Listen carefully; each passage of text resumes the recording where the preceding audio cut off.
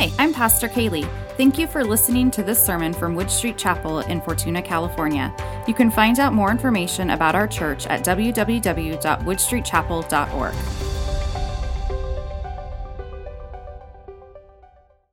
So this morning we are continuing our study on everyday joy. And I don't know if it was just, maybe it was always this way and I just hadn't really been paying attention, or maybe it was something that because I'm in the midst of this study, it was something that the Lord decided I needed to focus more on in my week. But it seems like since we started this study over the past few weeks, there are a lot more opportunities in my week to look back and say, well, I should be having joy in the midst of this. And to be clear, those aren't like, hey, this is a fun time type of things. This is really hard. This is a really difficult time for me to be joyful. This is challenging. But then we look back at the circumstances that exist in the letter that's being written to the Philippians. We go back and we look at the circumstance of somebody being in prison. Somebody writing and encouraging to other people while they're chained to a guard. I can have joy. This morning we're going to be talking about standards. When I mention the word standard, what do you think about? When I think about the word standard, I kind of go to my IT background. For those of you that don't know, in addition to being a pastor, I'm also the director at an IT company. And we service hundreds of small to medium businesses across the nation. And when I talk about standards in that line of work, standards are a group of standards or metrics, are details, specific points about a client's environment that we want to be the same. Because if I'm somebody who's providing technology services to a company, to hundreds of companies, and I only have 30 people to do it, I need those things to be similar. I need them to be reproducible so that one person that's used to doing technology for this company can step into another company and say, I know what the standard is. I know what our best practice is. And so we can duplicate that in this environment. That's a standard. Standards provide reproducibility. Standards, when you talk about standards, sometimes you think about measuring up. When you think about standards, you think about comparisons.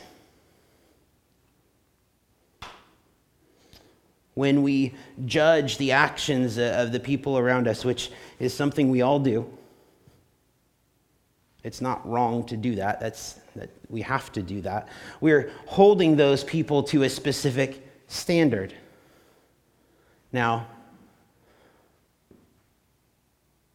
the actions that you do are also held to a standard.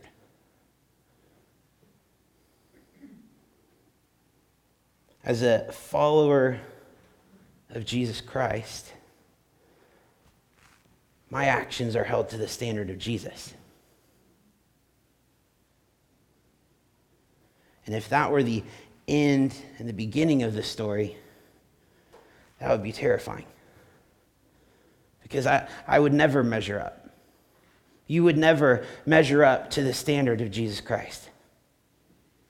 You can't be good enough to be like Jesus. It just doesn't work that way.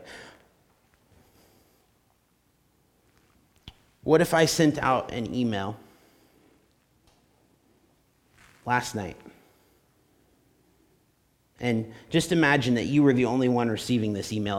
If I sent an email just to you specifically, saying, hey, I wanted to let you know everyone else at Wood Street Chapel has tested positive for COVID, but we're going to have services anyway. Hope to see you there.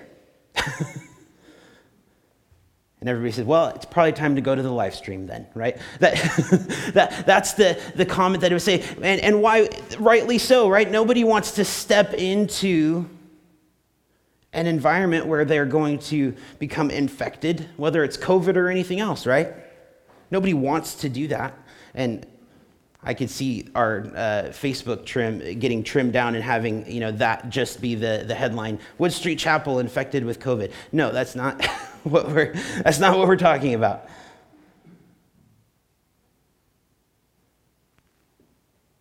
People don't generally choose to put themselves in the midst of an infected population. Right? I mean, that's just common sense. Why not? I might get what they have. I might become like them. But the amazing thing is that Jesus did exactly that. The world, humankind was infected with a sickness, and in this case it was sin, not COVID. And it wasn't I'm not going to get in the middle of that. No, he stepped down.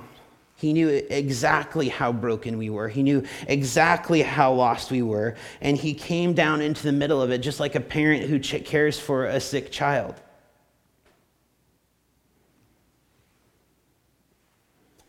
And it's crazy how something so small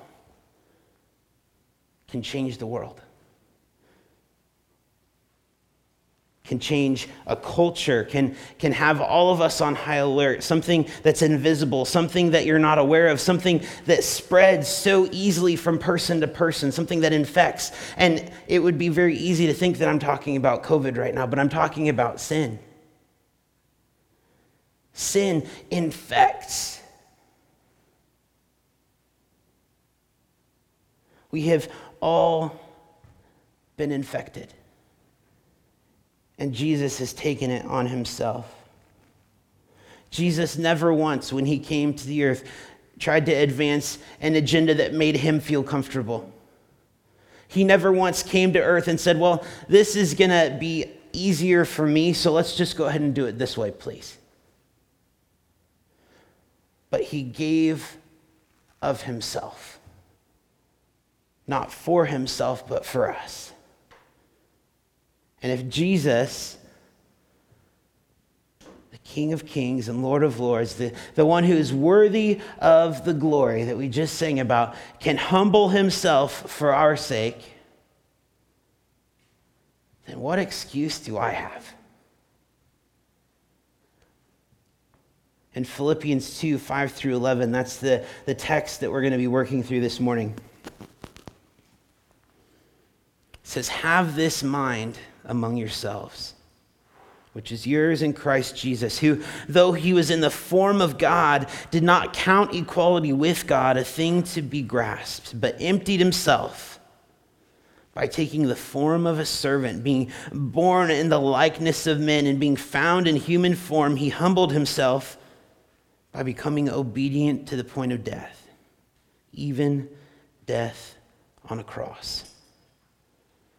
And therefore, God has highly exalted him and bestowed on him the name that is above every other name, so that the name of Jesus, every knee should bow in heaven and on earth and under the earth, and every tongue confess that Jesus Christ is Lord, to the glory of God the Father.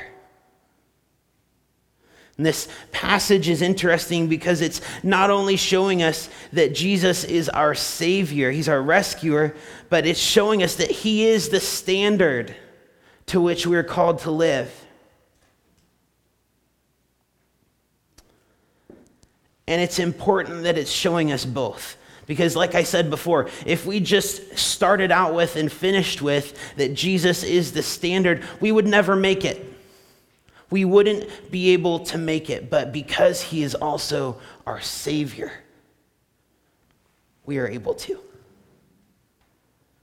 And so we're going to look at just how similar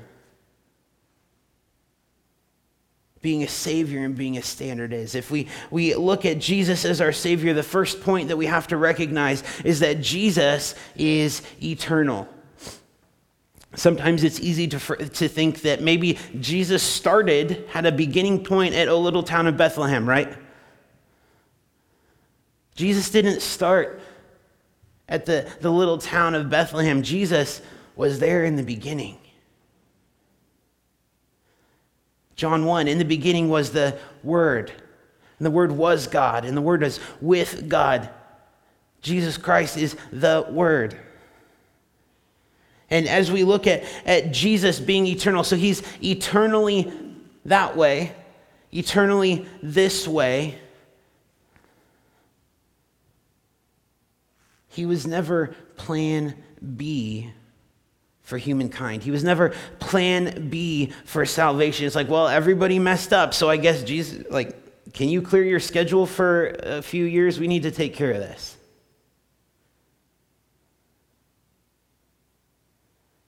Just stop for a moment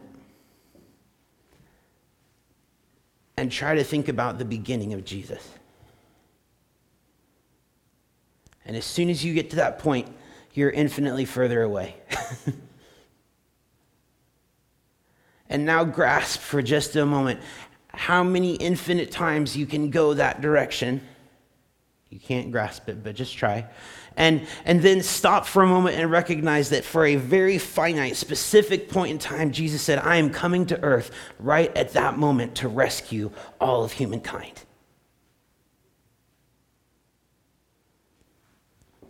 Infinity past, he knew that he would be our rescuer. Infinity past, he recognized, Matt can't be with me if I don't do this.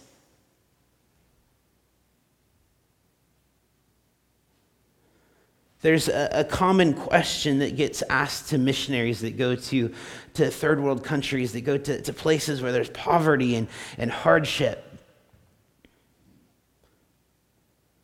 Why would you come here? See, people in other countries know that Americans get 3 meals a day. People in other countries know that Americans have cars that they get to ride in. People in other countries know that Americans have so much extra that they throw things away on a regular basis that they would love to have. People in other countries know that there's medicine in America. And so the question makes a lot of sense. Why would you give all of those things up to come and to be with me instead? Because I love you. Because God loves you. And I want you to know that God loves you. And the same question can be asked of Jesus. Jesus had everything. He was God in heaven, and he gave it up to come down to live on earth as a baby. Why would you come here? Do you not see how messed up we are? But his answer is the same. I came because I love you. I came because I have the best plan for you.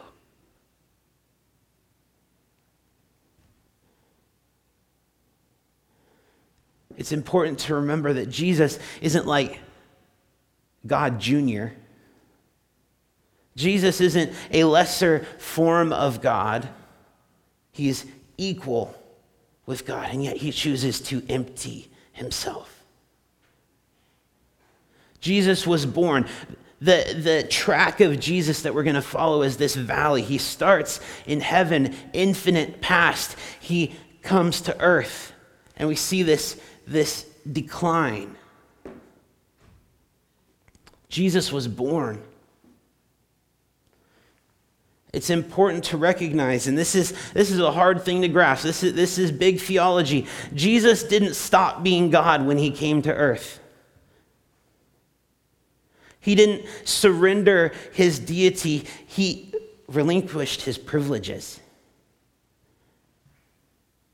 He said, yeah, I have the power.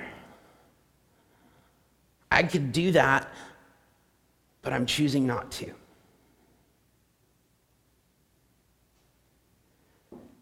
Jesus came to earth. He didn't stop being God. He was and is God. And when he came to earth, he was God and man. He added that aspect to himself.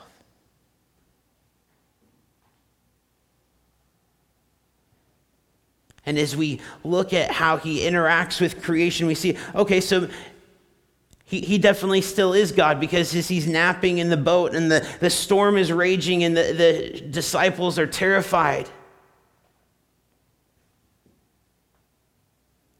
it takes one word from Jesus: peace. And the wind and the waves say, I know that voice.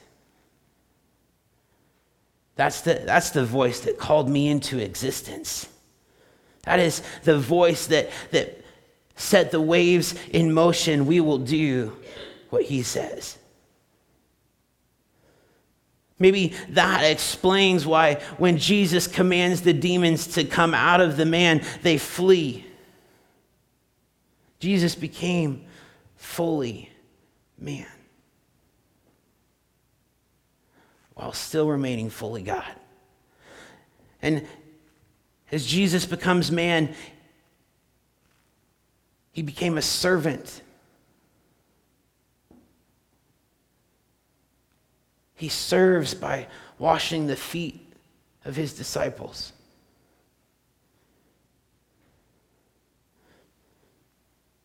He heals in the midst of sickness. And the leper in Mark, when he comes up and asks Jesus to heal him, while everyone else is backing away from the man, Jesus goes and he takes the leper's hand, and after he touches the man, he says, "Be healed."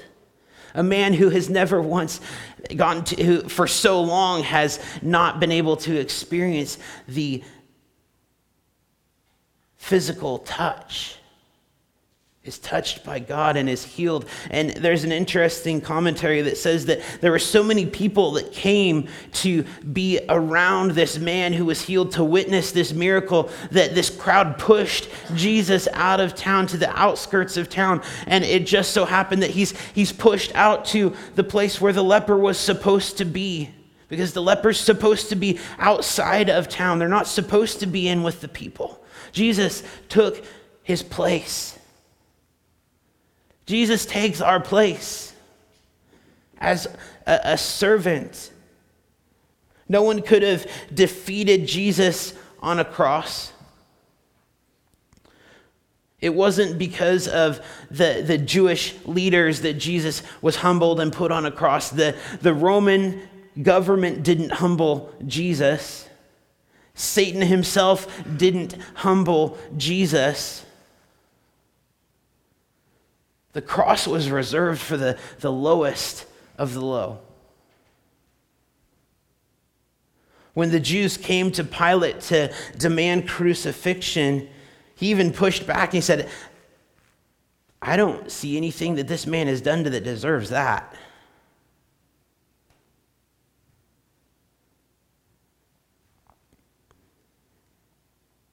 In our Western world, we have sanitized the crucifixion. It was a lot messier than what we think about. It was probably a lot messier even than some of those graphic movies that you see, Passion of the Christ, things like that. We see, most of the artwork that Jesus has a nice little loincloth that's very carefully covering him. Probably wasn't there. Why would they offer that level of dignity? There's probably not very much flesh left on his body. What an awful thing to experience. But Jesus went to the cross not because he did something wrong. He went to the cross because I did.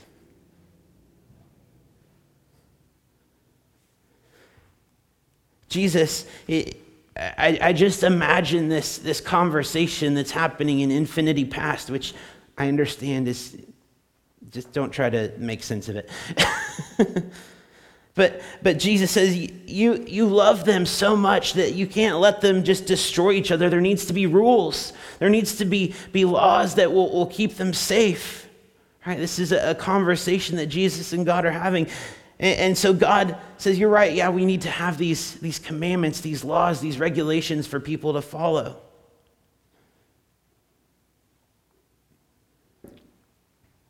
Then the question comes, well, what happens if somebody breaks that rule? You can't just say, well, all the murderers go free. You can't just say, well, all the rapists go free, all the thieves, all the idolaters. You can't just say all of those people go free because you're a just God, and there has to be a payment, a consequence. And you love them. You love them even though they messed up, but you can't just ignore it. You want to forgive them, but you just can't pass over the wrong like it didn't happen. You have to pass over the wrong because someone has paid for it. I'll pay for it. Jesus pays the price. It can't just be forgotten about. The wrongs that we do can't just be swept under the rug. There's a penalty that has to be paid, and Jesus paid for it. Can you tell when you or someone you know is being forced to do something they don't want to do? Fine, I'll do whatever, but I'm not going to be happy about it. My face, my voice, the volume in which I am walking to do the thing will all communicate my displeasure at what you're asking me to do. Hebrews 12:2, fixing our eyes on Jesus, the pioneer and perfecter of faith, for the joy set before him, he endured the cross. Every day, joy. Joy in the midst of the most painful, impossible point we could ever imagine. Scorning its shame, he sat down at the right hand of the throne of God. Even your sin cannot separate you from God. As you look at the Old Testament sacrificial process, we're not going to get into all of it, but think for just a moment about the process of having a lamb. And it's not just any lamb, it's a pure, spotless lamb.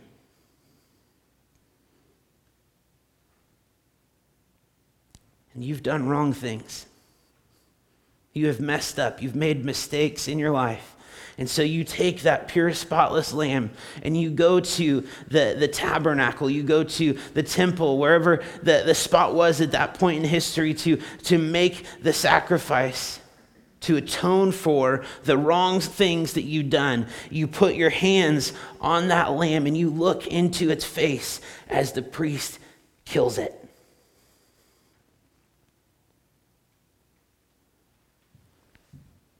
And as I was thinking about that, I've never really thought about it before, but I would feel terrible. I would feel so guilty.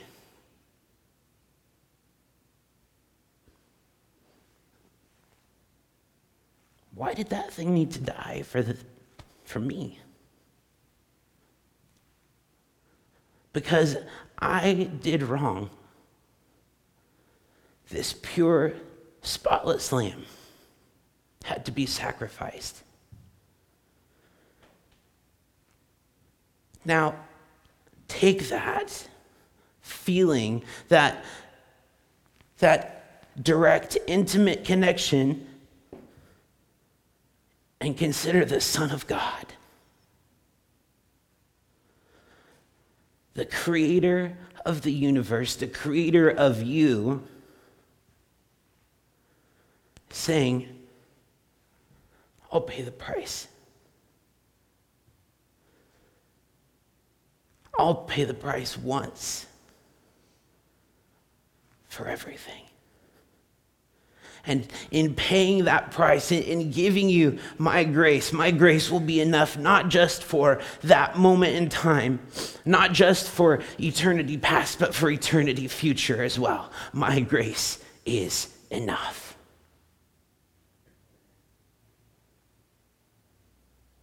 He willfully embraces the cross for the joy set before him.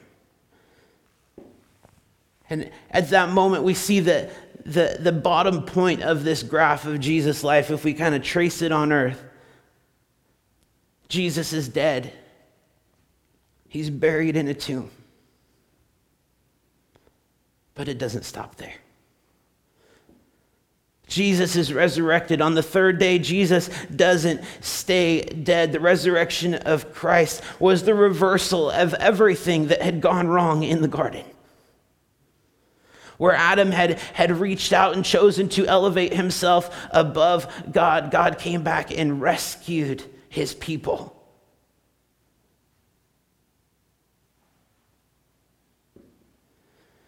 Adam and Eve take matters into their own hands, and now because of sin, death enters the world.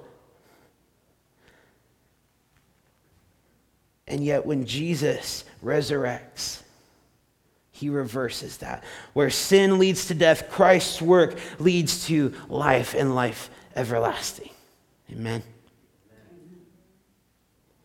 Therefore, God has highly exalted him and bestowed on him the name that is above every other name, so that the name of Jesus every knee should bow, in heaven and on earth and under earth, and every tongue confess that Jesus Christ is Lord. And Jesus ascends. He doesn't just raise from the dead and continue to walk around on earth. He ascends into heaven. Jesus' lordship does not depend on anyone's acceptance of it.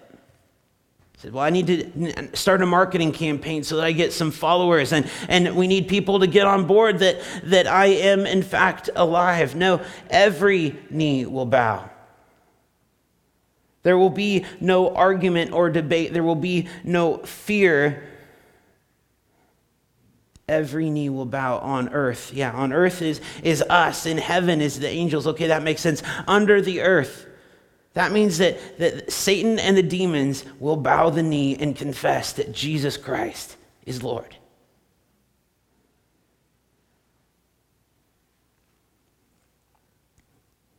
Jesus is our Savior, and yet he is also our standard. We aren't going to be perfect. We aren't going to live the sinless life like Jesus. But it doesn't mean we get to give up. It doesn't mean we throw in the towel. We're called to strive to be like Jesus. Oh, to be like you. I give all that I have to know you. We are not eternal. We're not eternal going back. We have a very finite beginning. But we do have an eternity forward. We will live forever. Every single person in creation will live forever. And where you live forever is based on how you respond to Jesus. Every single person will live an eternity either in heaven or in hell.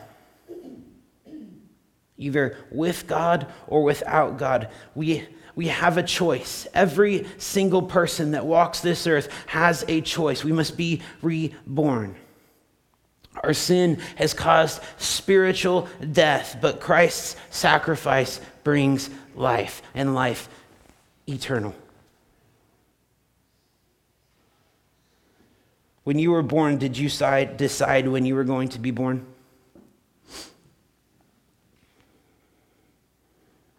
How much personal effort and planning and thought process did you have to put into being born? Probably not a whole lot. How much work do you need to put in to be born a second time? None at all. Your efforts don't matter. My best is not enough. It's a matter of grace. We must crucify ourselves to this world. Christ was crucified, and yet in Galatians 2:20 it says, I have been crucified with Christ. And I no longer live, but Christ lives in me.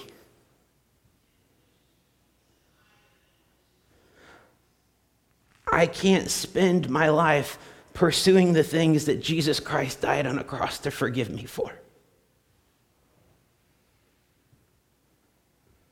Do you understand how broken that is?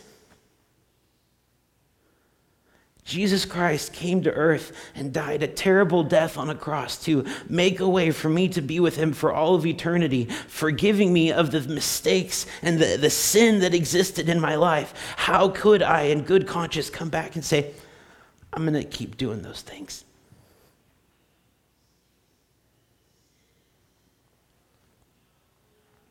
We are resurrected to a new way of living. The goal is not resurrection and then life as normal. The goal is life change. The expectation is life change. He will never out-humble God.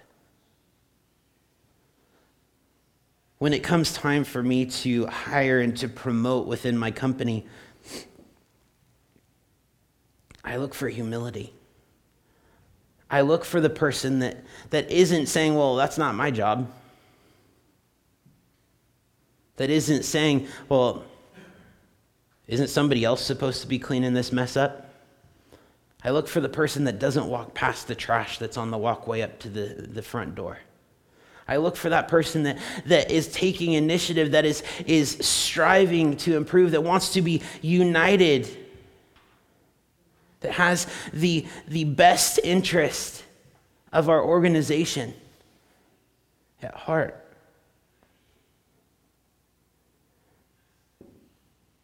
No opportunity to serve should ever be beneath me as a follower of Christ.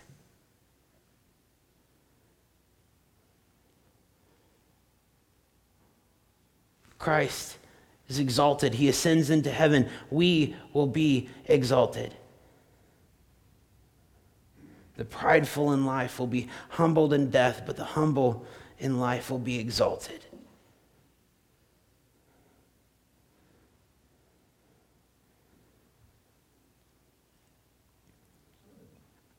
I want to stop for just a moment. Everything that we have talked about this morning, all of the things that Jesus Christ went through, where he went through this arc, like we talked about, this valley, and he arrives at the other side. All of that was done just for you. For you specifically. And it's so easy for us to stop and just kind of add ourselves to the conglomerate and say, yeah, all of us.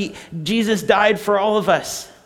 And he did, that's right. But stop for just a moment. I want you to just think for a moment about what that means, that Jesus died for you. He had you on his mind. Because he is an all-powerful God. He is an all-seeing God. He is an all-knowing God. He knew you. He knew your name. He knew who you were. And like we talked about last week, he knew every single thing you were ever going to do. He knew every action and thought and word that was going to come out of me. And he said, I know all of those things about Matt, and I'm going to come anyway.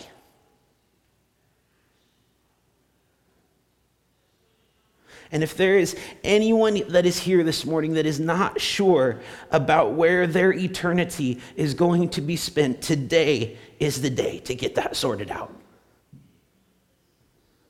This is not something that we mess around with.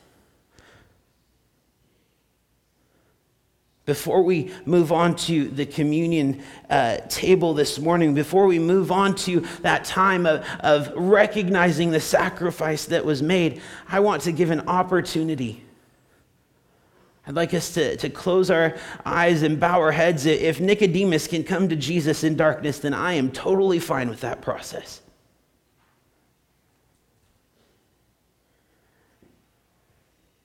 And again, if there is anyone here that is not sure about where their eternity is going to be spent, today is the day to get that sorted out.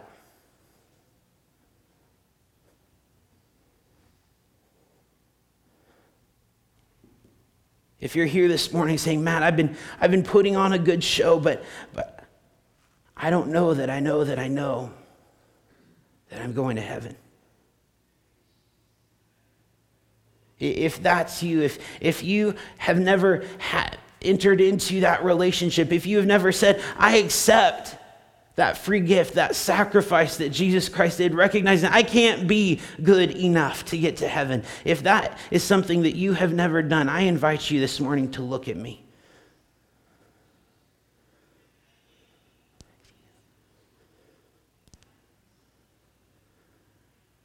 I see a couple of faces here.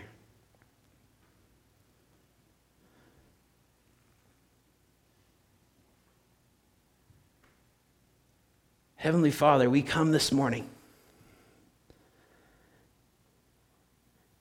and all of us together celebrate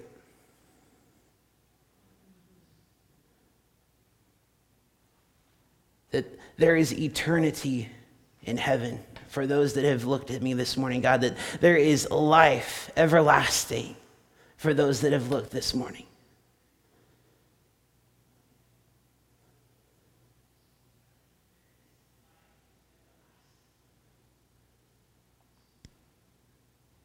There's no secret handshake. There's no magic words that have to be said in order to get into the club. But let's pray right now. Heavenly Father, we come this morning, and for those that are saying this prayer for the very first time, Lord, we accept that you, Jesus Christ, came to earth, that you lived a sinless life, that you died on a cross that was mine to die on. You paid the price that was mine to pay. You took the punishment that was mine to bear. And you made me right with God. We accept, Heavenly Father, that you accepted that payment. And that you now see us as being right with you. And that we can now rightly come to you and expect eternity in heaven with you. God, we recognize that we messed up, but we also recognize that through the blood of Jesus, we have been saved. And we thank you for it in Jesus' name. Amen. We're going to go straight into our communion time this morning. In Luke 22, 19 through 20, it's right before Jesus goes into that impossible time, that impossible season of trial and hardship. He takes the bread and he gives thanks and he broke it and he says to them, "This is my body given for you." And I've talked about this before. It very specifically says given, not taken. This is my body that was given for you. Do this in remembrance of me. Let's eat.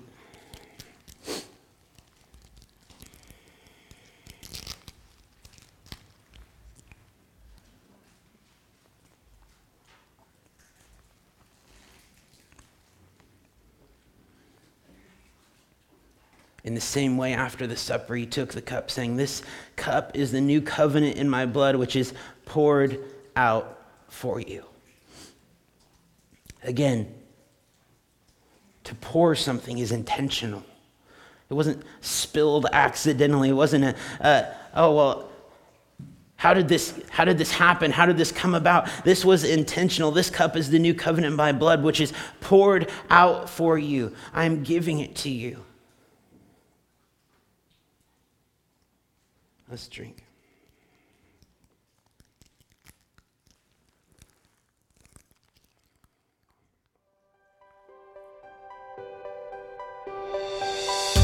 Thank you for joining us today. If you'd like more information about Wood Street Chapel, check out our website, woodstreetchapel.org, or email us, info@woodstreetchapel.org. Connect with us on Facebook to stay in the loop.